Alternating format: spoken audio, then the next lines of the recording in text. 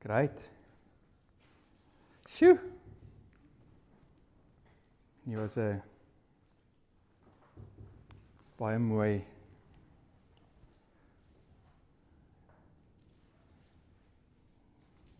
manifestasie teenwoordigheid van die Here. Dis baie goed. Dankie Jesus. Hy's so goed om ons te seën met sy teenwoordigheid.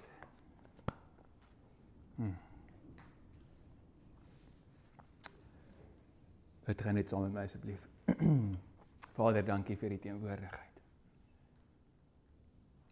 Mag ons U sien vandag. Openbaar die karakter in die hart en die wese aan ons, sodat dit in ons 'n vuur sal aansteek.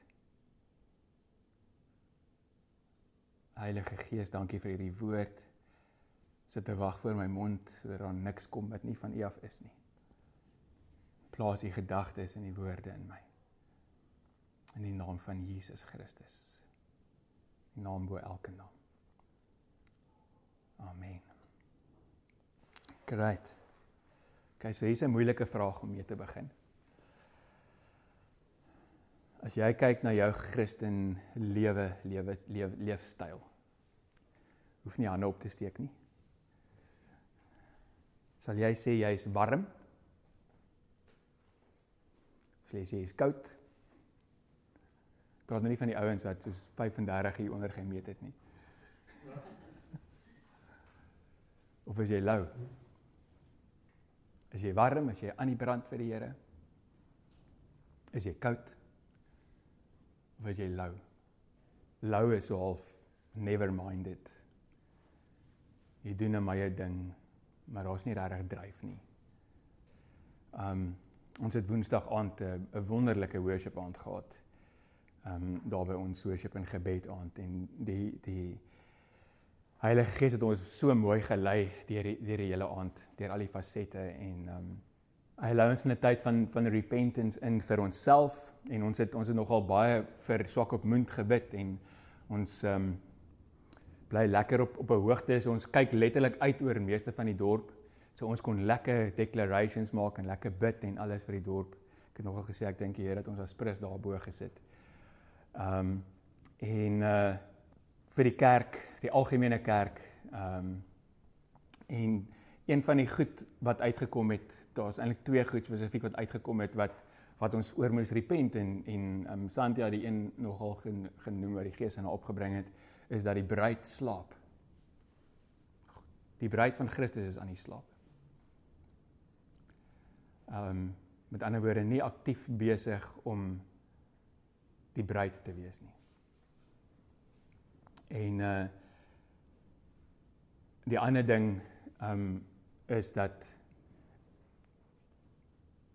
ons is lou, ons is koud, ons gaan maar net deur die motions.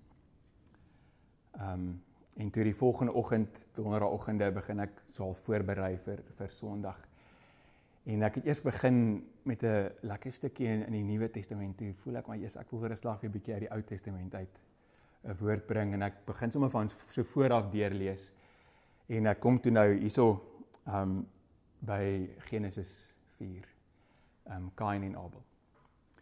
En ek wil graag ons net bietjie daardeur lees en dan net 'n paar gedagtes bring, wat toe nou hierdie tema vir my baie goed uitlig en baie goed oplig. So ek gaan eers net gou 'n stukkie lees, Genesis 4 vers 1 tot 16 in die New Living Translation.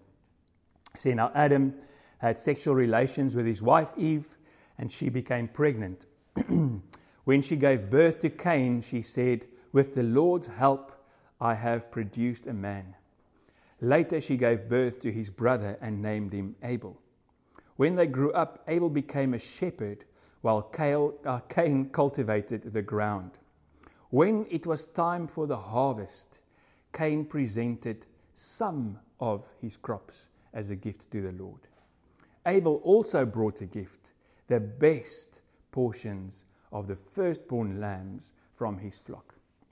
The Lord accepted Abel and his gift, but he did not accept Cain and his gift. This made Cain very angry, and he looked dejected. Why are you so angry? The Lord asked Cain. Why do you look so dejected? You will be accepted if you do what is right. But if you refuse to do what is right, then watch out. Sin is crouching at the door, eager to control you, but you must subdue it and be its master. One day Cain suggested to his brother, let's go out into the field. And while they were in the field, Cain attacked his brother Abel and killed him. Afterward, the Lord asked Cain, where's your brother? Where is Abel? I don't know, Cain responded. Am I my brother's guardian? But the Lord said, what have you done? Listen, your brother's blood cries out to me from the ground. Now you are cursed and banished from the ground which has swallowed your brother's blood. No longer will the ground yield good crops for you, no matter how hard you work. From now on, you will be a homeless wanderer on earth. Cain replied to the Lord, my punishment is too great for me to bear.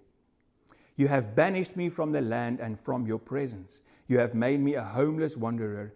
Anyone who finds me will kill me. The Lord replied, no, for I will give a sevenfold punishment to anyone who kills you. Then the Lord put a mark on Cain to warn anyone who might try to kill him. So Cain left the Lord's presence and settled in the land of Nod, east of Eden.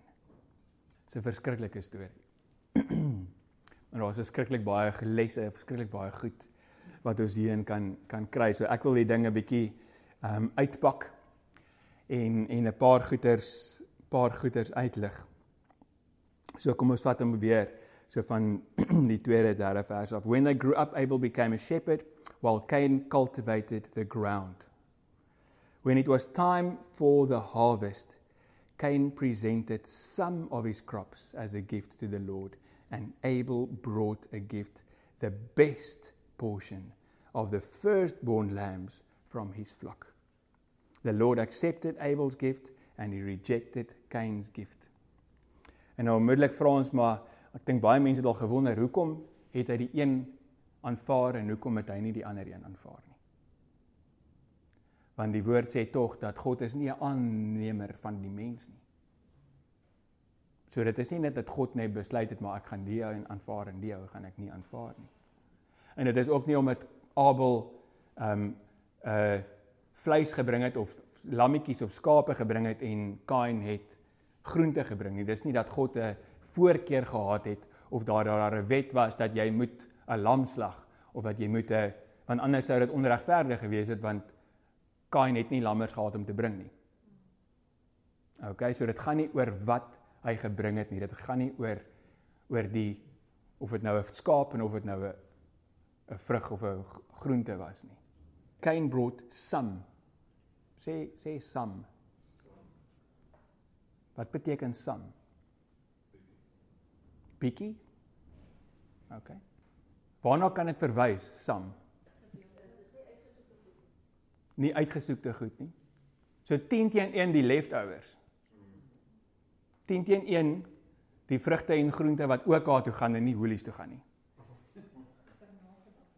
Ja. Dit wat oorbly. So ek kyk eers na myself, ek maak eers vir myself die beste bymekaar en dit wat oorbly sal ek bring as 'n offering. Okay, and Abel brought the best. The first fruits. Met ander woorde, hy het die beste uitgesoek uit die eerste uit wat uitgekom het. Okay, en daar is 'n baie groot significance. Wat sê dit vir die Here?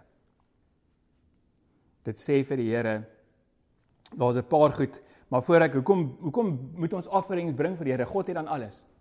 God het, everything belongs to the Lord. Why do we need to bring him an offering? Ek het 'n paar goedjies net hier neergeskryf wat ek voel, hoekom dit nodig is om 'n offering te bring. Die eerste ding is, dit wys 'n hart van dankbaarheid vir dit wat jy het. A heart of thankfulness. It proves that you realize in your heart that this crop or the herd or whatever you receive comes from God. Geen persoon op aarde is 'n self-made man nie.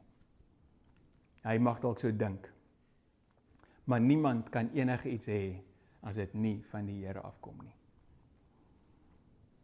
Dawid het gesê in Psalm 103 vers 1 tot 5, Let all that I am praise the Lord, with my whole heart I will praise his holy name. Let all that I am praise the Lord, may I never forget the good things he does for me. May I never forget.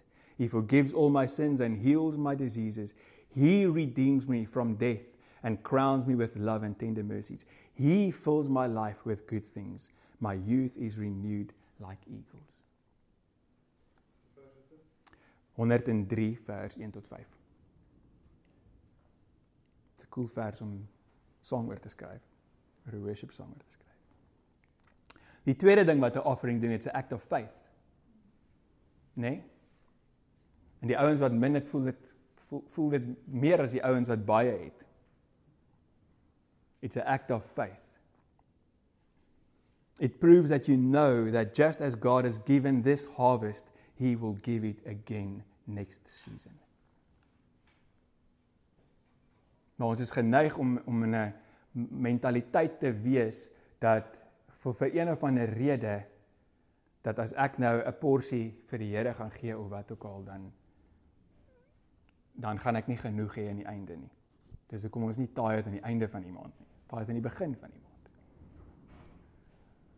Ek kan baie stories vertel oor dit. Hebreërs, ek het nou nie die verwysing hier neergeskryf, hy sê by faith, Hebreërs 11, sê by faith Abel offered God a greater sacrifice than Cain, by faith. And through his faith he was commended as righteous. Ander ding wat 'n offering vir die Here, en as ons nou hier praat van offering, onmiddellik gaan ons koppe na geld toe, nê? Ons onmiddellik dit gaan nie daaroor nie. Dis een gedeelte. Maar alles wat ons het is van die Here af. Ons tyd is van die Here af. Ons gesondheid is van die Here af. Ons verhoudings is van die Here af. Ons alles wat ons het, all good things come from the Lord. En as ons 'n offering gee, dit is nou net maklik om dit te meet aan skape of groente of wat ook al, of in ons geval geld of wat, maar jou offering aan die Here is nie gemeet aan tasbare goed net nie. Dit is een gedeelte daarvan. Maar kom ons dink meer daaroor soos dit wat jou sustain. Slaap, rus, entertainment. Al daai goeders kan op 'n manier gegee word as 'n offering vir die Here. Wat sê Paulus? Hy sê offer your whole being, your bodies, alles wat jy is, as a living sacrifice unto the Lord. Okay? So die ander ding wat 'n offering doen, is dit is 'n act of submission.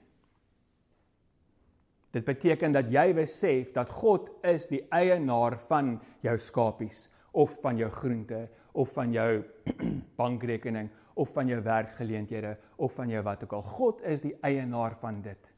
En ons is net, Engelse woord is stewards. Wat is 'n steward in Afrikaans? Ons almal weet wat dit beteken, hè? Ons rentmeesters, dankie Tannie. Ons is rentmeesters van dit wat die Here vir ons gee. God het tog gesê in Genesis 1 vers 28, het hy vir Adam en Eva gemaak, hy het hulle geseën en toe het hy vir hulle gesê, hierso gebruik die resources van die aarde, en die Amplified sê dit so mooi, hy sê, to the benefit of God and man. Met ander woorde, ons is nie veronderstel om dit wat die Here vir ons gee, vir onsself toe te eien, dis ons in, ek gaan nou myself lekker oplig en so, en dan sal ek saam gee, om dalk ander mense se lewens te verbeter, of wat ook al nie. Dis die Here se, en dis my voorreg, om vir die Here te kan steward, wat ook al hy aan my toevertrou. It's not mine to become the king of this. God is the king of this, I am the steward. Okay? So it is an act of submission, om te sê dat ek gaan nie die koning word van hierdie goed nie, ek bestuur dit net vir die Here. So toe het ons nou gesê, dat Kain het van sy goed gebring, en Abel het die beste gebring. Nou, om net 'n bietjie te bring, indicate vir my, nommer 1, wantroue in die Here. Want jy dink nie dat hy gaan vir jou versorg en jy verstaan nie dat hy is jou bron van dit wat jy het nie. Alles behoort tog aan hom. Okay. The best portion is weer net die teenoorgestelde. Nou hierso is nogal cool, want hy vat die eerste lammetjie, so hy kies die bestes van die eerste lammetjie. Nou 'n goeie boer sal nou vir jou sê, ons het nou die dag, my niggie se man is 'n boer, toe praat hy nogal van hy het nou van sy ootjies en goeders verkoop en so, maar hy die bestes vir hom teruggehou, sodat hy kan voortbestaan, né? Met ander woorde, jou voortbestaan hang af van dit wat jy vir jou terughou. Veral as jy 'n boer is, dan hou jy vir jouself die beste lammetjies terug, die sterkste gene, die wat sonder blemish is, die wat sonder gebrek is, of wat ook al, sodat jy altyd goeie stok kan hê. Nou, 'n goeie boer sal dan vir jou sê, maar hou vir jouself die beste en gee die res weg. Maar hier kom Abel, en die beste wat sy voortbestaan beïnvloed, kom hy en hy gee vir die Here. Hy sorg nie eers vir sy eie voortbestaan en dan offer hy vir die Here wat ook al oor is nie. Ek het hier geskryf, by giving God the first, he proved that he knew and understood that God is the source, and by giving him the best, he proved that he valued God more than the gift. Shoo.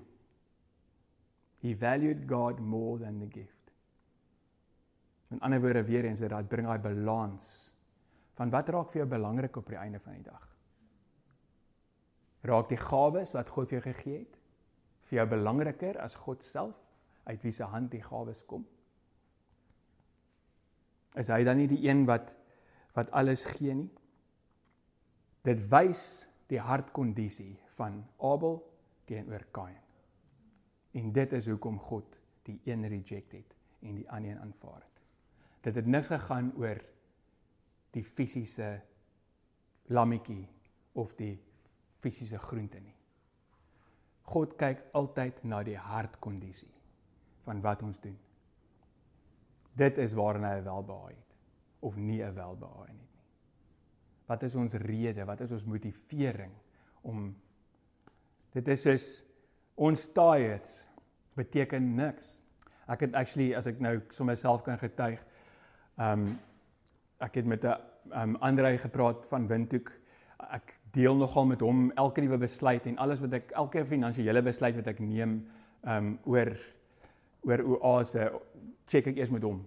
Hy is my accountability partner, as ek dit nou so kan stel, sodat ek geen besluite maak wat later na my toe kan vinger terugwys en wat ook al nie.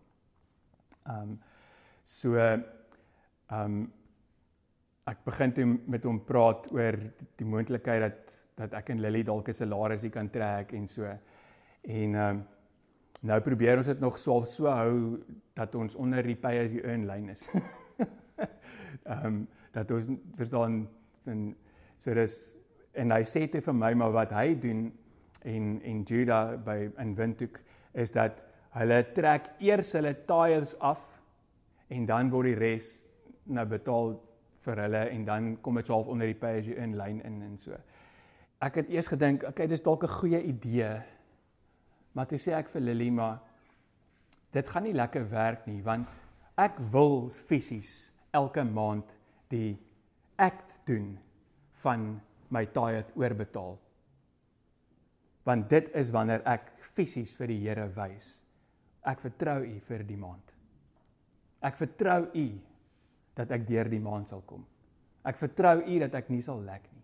En ek sê vir U dankie. Nou as dit sommer net afgaan nog voordat ek my salaris kry, dan dink ek nie eens daaraan nie.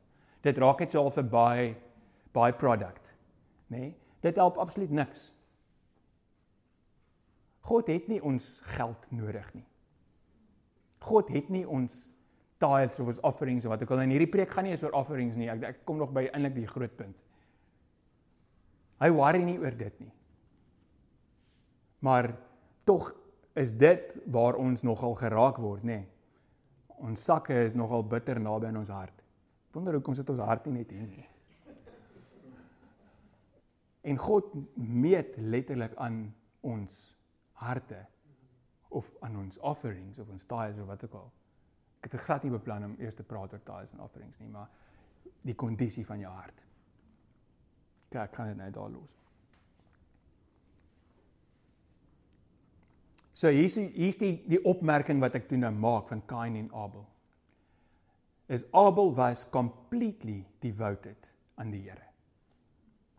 Alles, sy lewe, hy het nie teruggehou op dit wat hy vir die Here sou gee nie, want hy het God op 'n manier erken en verstaan en raak gesien wat Abel nie het nie.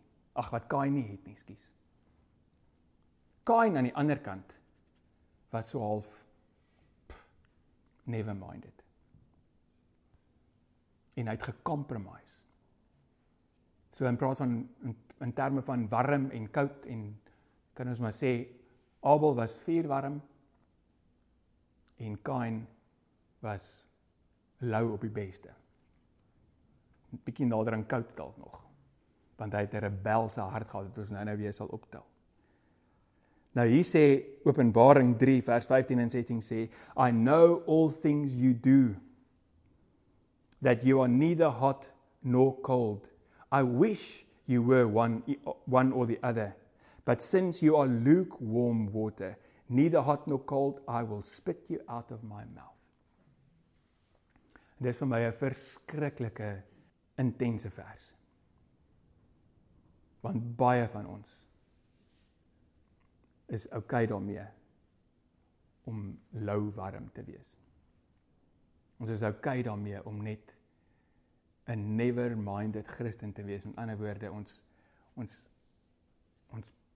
ploeter aan deur die lewe en ons doen ons goedjies.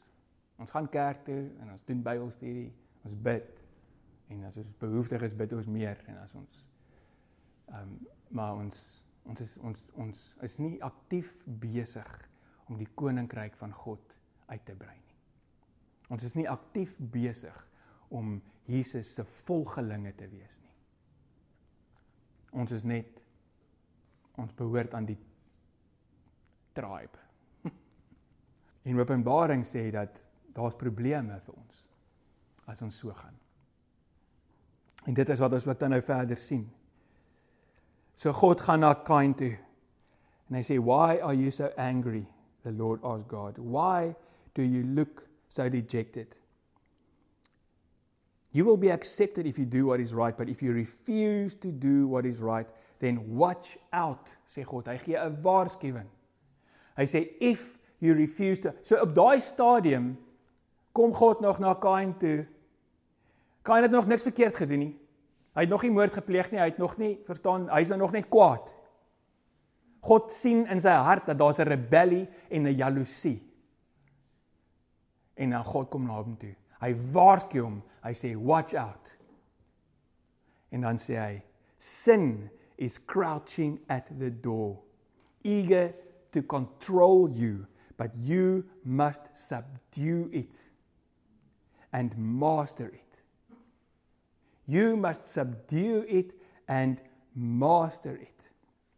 Nou sonde, hier word weer eens weerspieël, en Paulus weerspieël sonde dieselfde as met 'n tipe van as 'n persoon. Dit gee hom 'n personifikasie. Okay? Nou die geleerdes en alske goeders stem nogal redelik ooreen daarmee dat hierdie sonde, die persoon sonde wat God hiervan praat, verwys letterlik na 'n demoon, Rabisu. Rabisu. En Rabisu is 'n letterlik 'n doorway demon. Hy lurk by jou deur, en as jy oorkom, as jy uitstap by daai deur, dan letterlik spring hy op jou en hy vermorsel jou. Dit is nou die demoon wat hulle na verwys. So hulle stem nogal redelik ooreen dat ek gaan nie sê dit is of dit is nie, maar die feit van die saak is dat sonde, soos wat ons gesê het krag. En sonde is die personifikasie van Satan. So sin is lurking at your door. Almal van ons se deure, nie net van ons nie. Hy wag daar, elke liewe dag. En as ons daai deur oopmaak om te gaan kyk, wat gaan daar buite aan? Dan kan hy op ons spring. En dan begin die moeilikheid. Alright? En wat doen hy? Hy wil jou beheer. He's eager to control you. He's eager to make you his slave. To enslave you. Wie van ons het al gesien, in jou eie lewe of in ander mense se lewe, hoe 'n ou begin by 'n paadjie af, en dan, ag man, dis dood eenvoudig, dood onskuldig, ek check het gou hierdie ding uit. Tieners, hoeveel tieners kom by 'n partytjie? Hey man, proe gou hierdie ding. Pop 'n pilletjie, of vir wat ook al, rook 'n spliff, en dan, of wat, buttons of tik, of wat ook al, daai goeters blykbaar hoek jou soos onmiddellik. Want nou kry jy hierdie lekker haai, en dan wil jy dit weer hê, en weer hê, en voor jy weet, is jy 'n slaaf vir daai ding. Dan beheer daai ding jou. En dit is wat sonde wil doen. Kan enige iets wees. Dit kan iets wees wat nie eers so sleg is in die wêreld se oë nie. Dit kan chocolate wees, dankie. Selfone, Facebook. Ek het eintlik al 'n studie gelees en ek het so 'n ding gekyk. Die ding se naam is digital cocaine. Dis verskriklik. Verskriklik wat eintlik in die brein gebeur wanneer 'n kind heeltyd na 'n skerm sit en kyk. Die goeters wat afgeskei word en so, dis letterlik verslawend. Kinders word letterlik verslaaf. Ek het 'n storie gehoor van 'n ma wat in 'n kamer kom. Toe sit haar seentjie regop in die bed en hy sit en kyk na sy selfoon, maar hy is heeltemal uitgezoon. Hy reageer glad nie op haar nie. Sy brein het uitgeklatsch van skermtyd. Dis scary stuff. Maar dit begin by, ek maak net gou die deurtjie oop en ek kyk gou. Toets so. Nee, dis okay. Dis okay, ek sien dood nie. Nee? En dan begin hy ding. So it's eager to control you. Hoe maak jy die deur oop vir daai sondes? En ons is eintlik beskermd groot gemaak of wat ook al. Eintlik kan ons die Here dank vir ouers wat eng is en wat want ons is beskermd. God gee vir ons riglyne. God het vir Israel riglyne gegee en nou vir ons deur die Heilige Gees in ons hart gee hy vir ons baie duidelike lyne wat ons kan kraas of nie kan kraas nie. Inteendeel, daar's geen lyn wat jy moet kraas wat hy daar gesit het nie. Maar hy gee vir ons baie duidelike lyne. Maar daar's 'n ding in ons wat wil compromise. Wat wil voel, Jessie man, ja, ek weet hierdie is goed vir my, ek weet hierdie is tot my beste voordeel, maar ek kan daarom nie uitmis op daai series. Almal ryf oor daai series. Nee, en ek het nog niemand dood sien neerval nadat hulle dit gekyk het. Of nog niemand het hulle kinders doodgemaak of hulle man of vrou doodgemaak toe hulle dit gekyk het nie. So dit is seker maar okay. So kom ons draai dit. En dan begin ons. En gewoonlik Netflix is super slim. Eerste 5 episode is goed, is fine. So hoek hulle jou met die ding en dan ewe skielik kom daar 'n lesbien op die scene. Of daar kom 'n ewe skielik begin die ou vloek, laat dit by sy ore uitkom en hulle begin die Here se naam gebruik en so, nou is jy gehoek aan hierdie ding. En so, nou moet jy besluit maak, gaan ek dit nou compromise? Hoe baie compromise ons met heiligheid, met die karakter en die wil van God. Ons laat toe dat die wêreld se morele bepaal wat Christen se morele moet wees. Weereens kom ons praat oor oor Netflix, ons praat oor stories. Hoeveel keer, ek kan nie vir julle sê nie, ons het nou, ons het Prison Break gekyk. Nee, dit is exciting, dit is 'n lekker reeks. En ons sit eendag in Windhoek in 'n diens, en die ou preek oor iets in die lyn van gehoorsaamheid, of wat ook al. En die Here sê vir my, hou op Prison Break kyk. Want dit was fyn. En dit was 'n PG-16 of wat ook al. Vol van 'n bietjie geweld en so. Maar so het ek tog agtergekom dat die ding het met my emosies begin speel. En as ek ry en ek dink aan iets, dan dink ek aan die plot. En so begin daai goeters werk in my en werk in my en werk in my, en dan sonder dat ek weet, begin dit my karakter beïnvloed.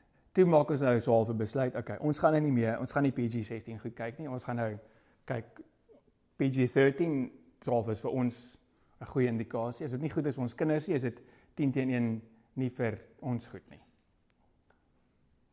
Maar nou kyk ons PG-13 goed, en dan kom daar ook allerhande kom crap nou uit.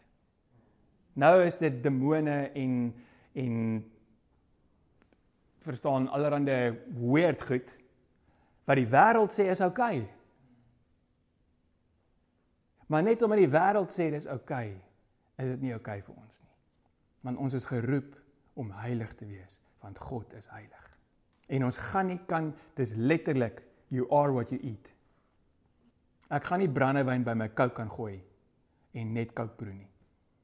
Of nie beïnvloed word nie. Ek het niks teen brandewyn en Coke nie. Net so baie, ek sê nie, almal moet nou op 'n brandewyn en Coke drink nie. Maar soos een is genoeg. Okay, weer eens. Maar net daar, compromise. Ek het 'n goeie vriend in die Kaap.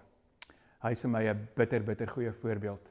Ons het eendag golf gespeel en ons ry terug van die golf af en ek sê vir hom, "Jessie man, jy inspireer my so want jou lewe is ek kyk na jou lewe en ek sien dis heilig." En hy sê vir my, "Jaco, dis so eenvoudig. Ek compromise nie." En dit is waar dit gaan. Waaroor compromise ons in ons lewe? En hier's die ding.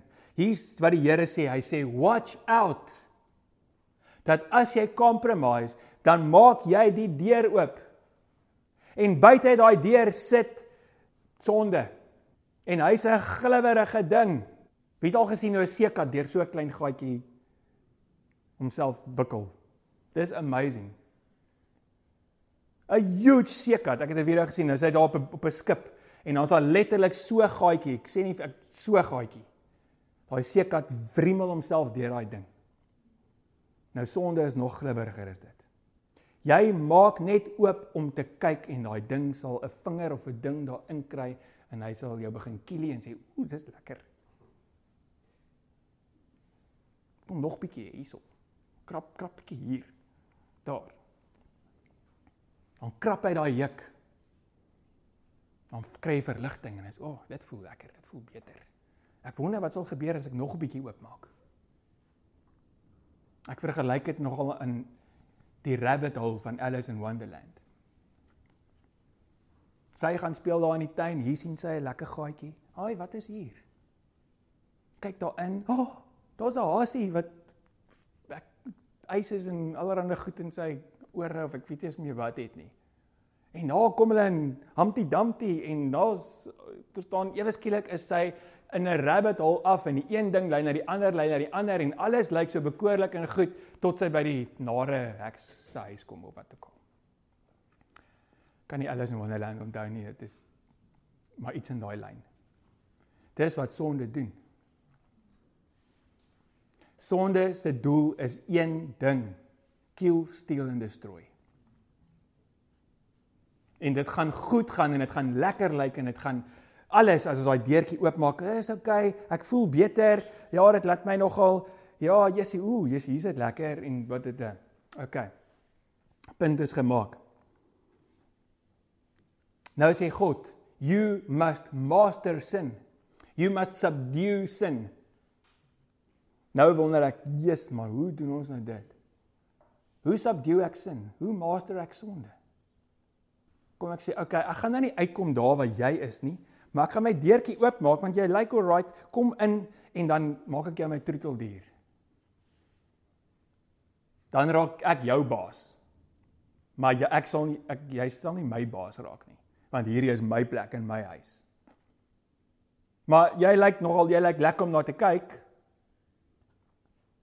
maar ek sal maar net nie so baie van jou eet nie. Dit is nie hoe jy sonde subdue nie. Die woord is nogal baie, baie duidelik. 1 Korintiërs 6 vers 18 sê, shun, skuif weg, stoot weg, sit 'n boundary tussen jou en sonde.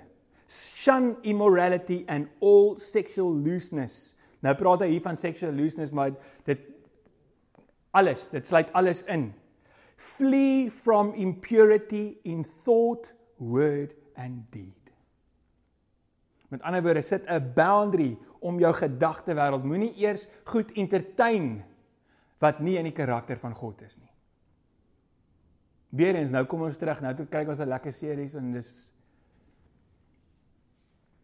dink ek vir die volgende paar dae aan hoe daai ou daar opgehang is en wat. Entertaining thoughts that are not pure. En dit loop altyd oor na goed wat ons dan begin uitspreek en dit loop oor na goed wat ons begin doen. Sit boundaries rondom dit. En dan Efesiërs, ons almal ken Efesiërs 6 vers 11 sê Paulus, put on the full armor of God. En ons almal het al die full armor of God geleer. Nee? Maar nou onthou ons redelik maklik die harnas of die helmet en die harnas en die belt of truth, breastplate, feet en so, maar wat is dit? Truth.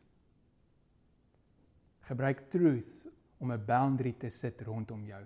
Met ander woorde, as die vyand na jou toe kom en sê, did God really say?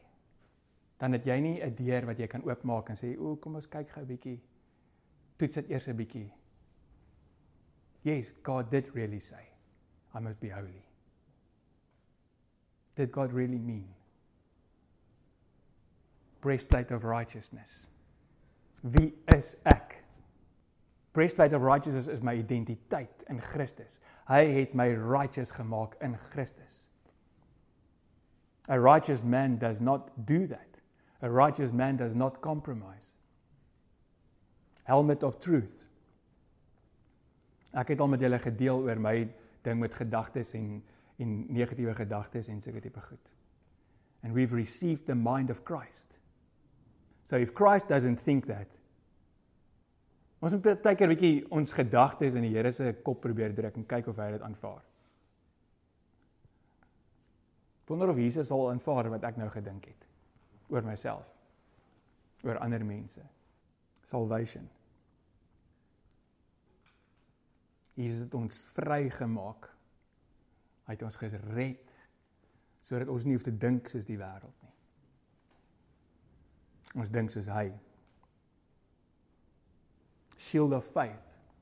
The word, wat is dit, die swaard.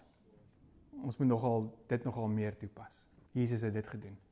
Toe hy in die woestyn was, kom die vyand na hom toe. En hy sê vir hom, maak hierdie klippe brood. En dan quote Jesus from a vers, you shall not live by bread alone, but every word that comes from the Lord.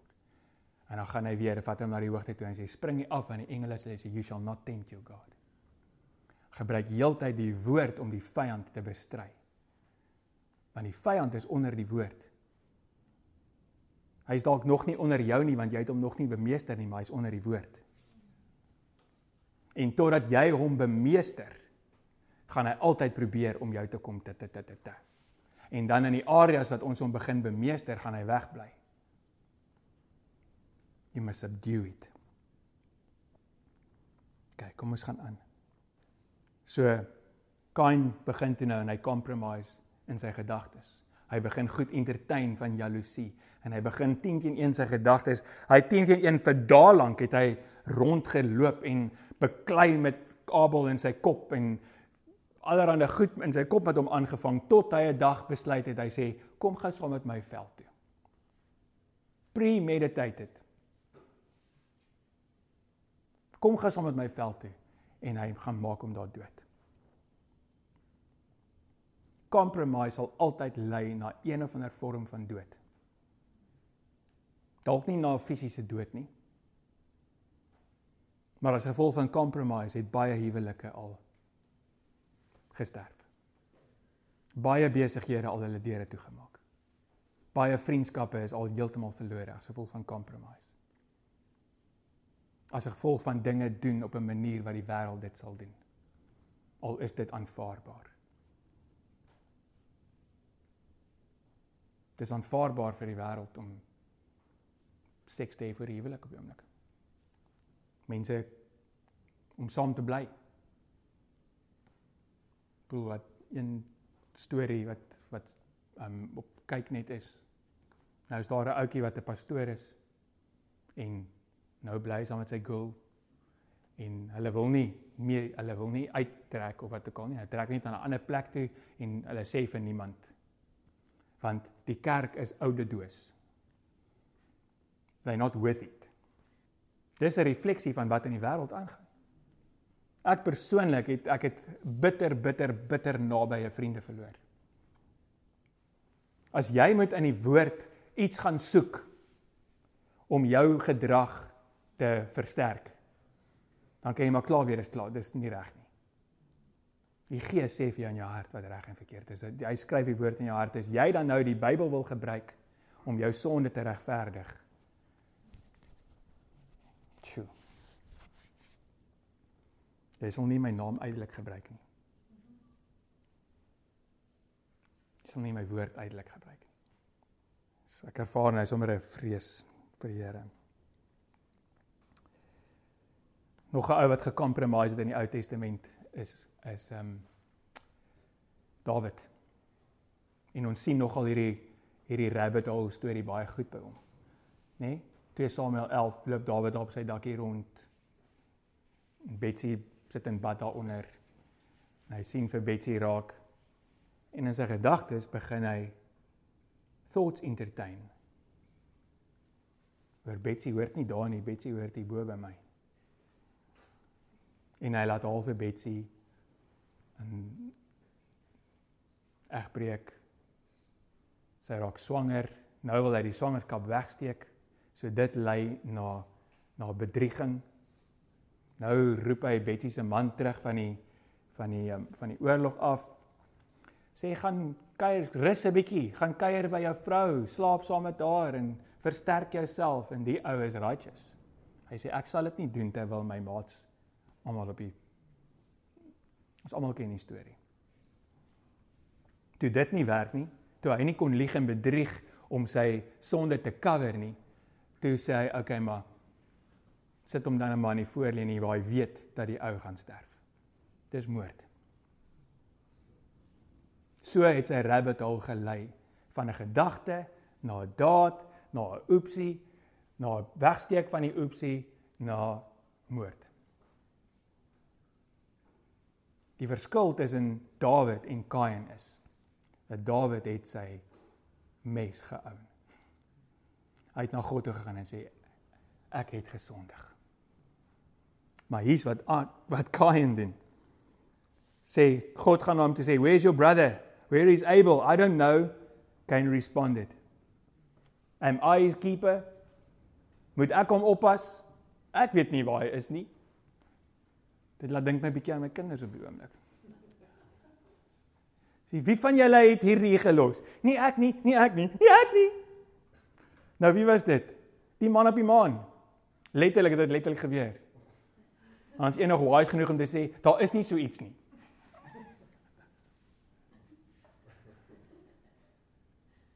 Die enigste pad terug, enigste manier terug, God is genadig, soos wat hy met Dawid was. Dawid het gerepent, hy het gerou oor sy sonde. En God het hom restore. Kain het gesê, ek weet nie. En God het hom reject. Because he didn't own his mess.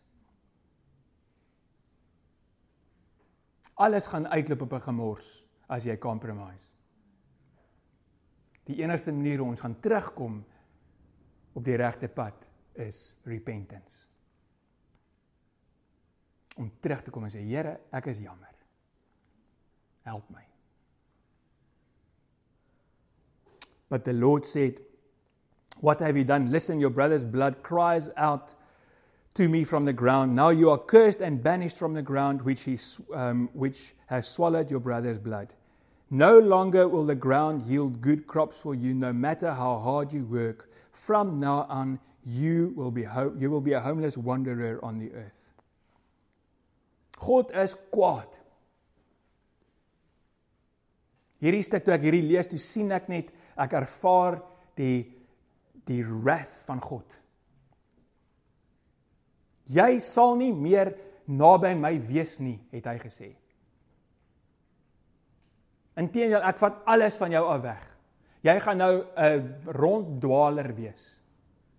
Jy gaan 'n bergie word. En tog, toe hy sê, maar dit is te erg vir my en so, ek gaan 'n bietjie fast forward. Toe's God genadig en sê, maar ek sal jou nog steeds beskerm, want niemand sal jou mag doodmaak nie.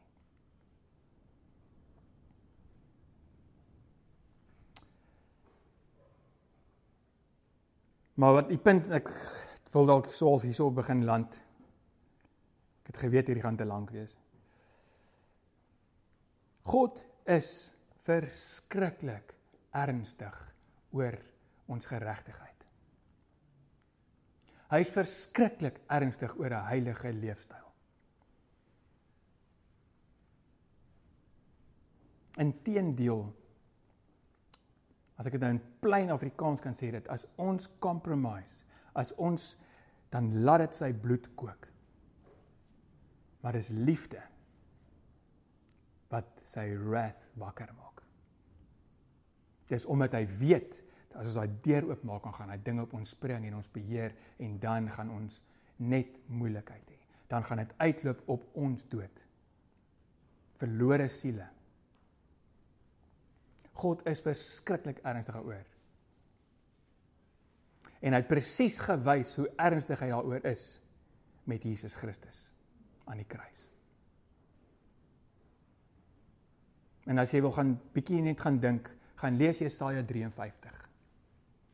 Jesaja 53 is Jesus van geboorte tot die kruis. Ek gaan net 'n paar stukkies uitlig. Jesaja 53 vers 5 sê, but he was pierced for our rebellion, crushed for our sins. He was beaten so that we could be whole. He was whipped so we could be healed. God se bloed kook as gevolg van die unrighteousness van die mens. Inteendeel, as jy verder aflees in Genesis, hier is Genesis 4, Genesis 5 is die genealogie van Adam tot by Noag, en dan is die ergste vers in die Bybel. God regretted that he made man. Verskriklik. He had done no wrong, and he never deceived anyone, but he was buried like a criminal.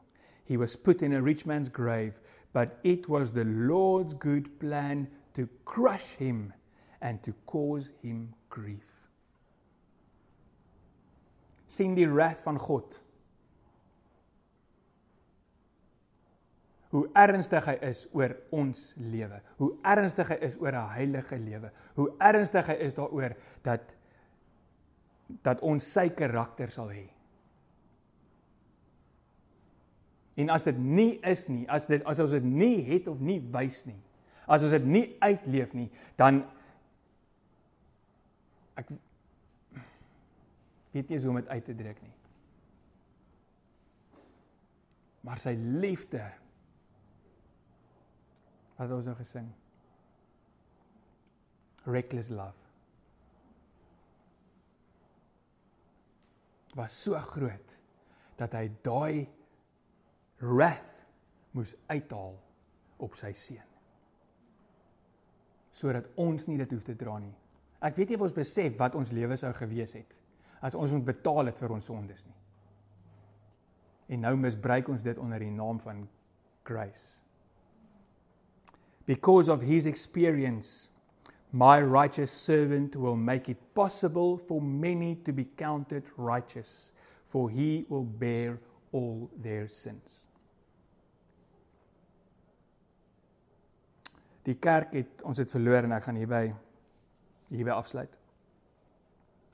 As daar een ding is wat die kerk verloor het, wat die bruid van Christus verloor het, is dit vrees vir God.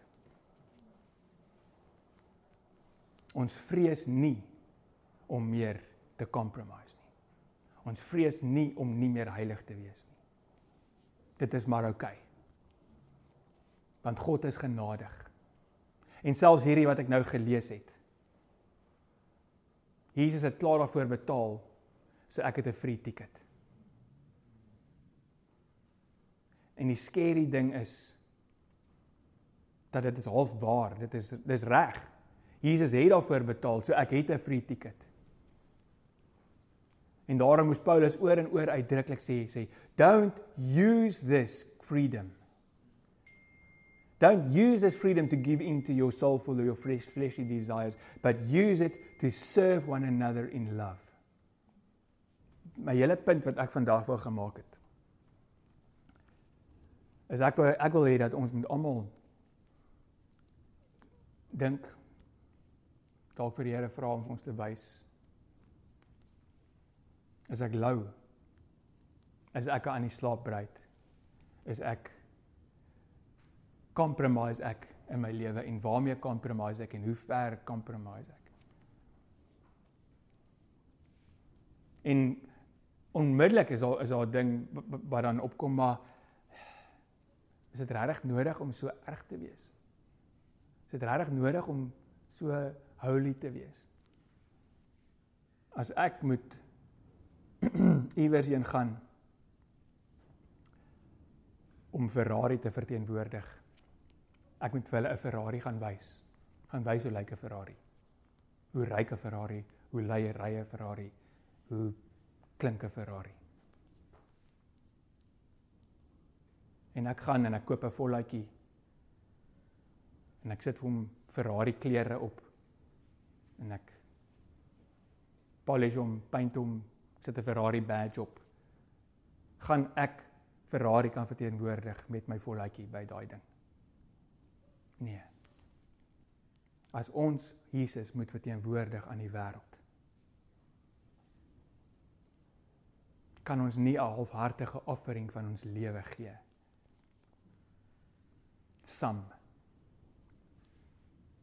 Ek gaan net 'n bietjie soos Jesus wees. Ek gaan kies wanneer ek soos Jesus is. So ek gaan soos Jesus wees as ek by community en by kerk en by wat ook al is. Maar as ek golf speel of as ek werk of as ek wat ook al doen, dan kan ek maar bietjie soos die wêreld wees, want ek moet inpas. Dis nie hoe dit werk nie. Ons is of 'n volgeling en 'n verteenwoordiger van Jesus, of ons is nie. En die nare waarheid is, daar's 'n kans dat jy uitgespoeg kan word. Ek is jammer, maar ek glo nie once saved, always saved nie. Jy kan 'n keuse maak om nie die Here te volg meer nie. Jy kan 'n keuse maak om, daar's uitdruklike goed. Ek dink Lukas 25 wat ek al is die skape en die bokke. En hy sê, nie almal wat my aanroep, nie almal wat sê, Here, Here. Sy gaan weg van my af, want ek ken julle nie.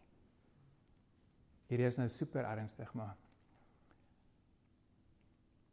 is tyd, ek dink dat ons moet 'n besluit maak. Gaan ons Jesus volg, gaan ons hom verteenwoordig. In die skool, by maatjies, gaan dit 'n prys kos? Ja. Gaan dit maak dat sekere mense nie saam met jou wil speel, of nie saam met jou wil wat ook al nie? Ja. Maar gaan daar heerlikheid wees aan die ander kant? Ja. Gaan daar krone wees? Ja. En daai kroon gaan ons vir Jesus neersit. Want dit is as gevolg van hom. Want hy is waardig. Want hy is die een wat gesterf het. Hy is die een wat die wrath van God gedra het. Liefie, kom speel gou hier saam met ons. Vir ons net 'n tune.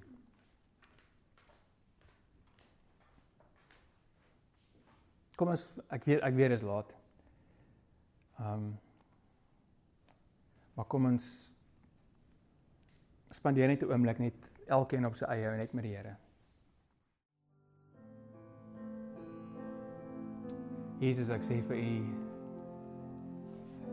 so dankie dat U ons skoon gewas het met U offer. Wat nie net sam was nie. Maar U offer was U beste. U offer was U alles.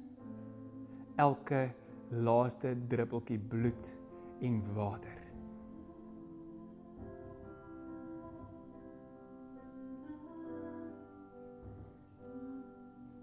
Mag dit in elkeen van ons lewe niks minder as 'n inspirasie wees om ook ons alles vir U te gee nie.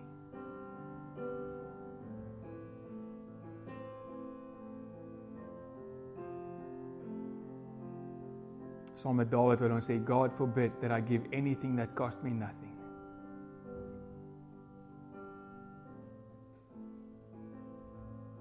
Ek vra dat U ons die genade sal skenk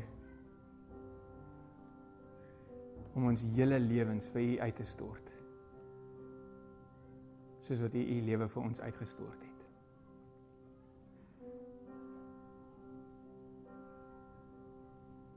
En dat dit 'n leefstyl sal wees. Nie net some of the time nie, maar all the time. The best, all the time. Skenk ons die genade vir dit, Here. In die naam van Jesus Christus. Amen. Amen.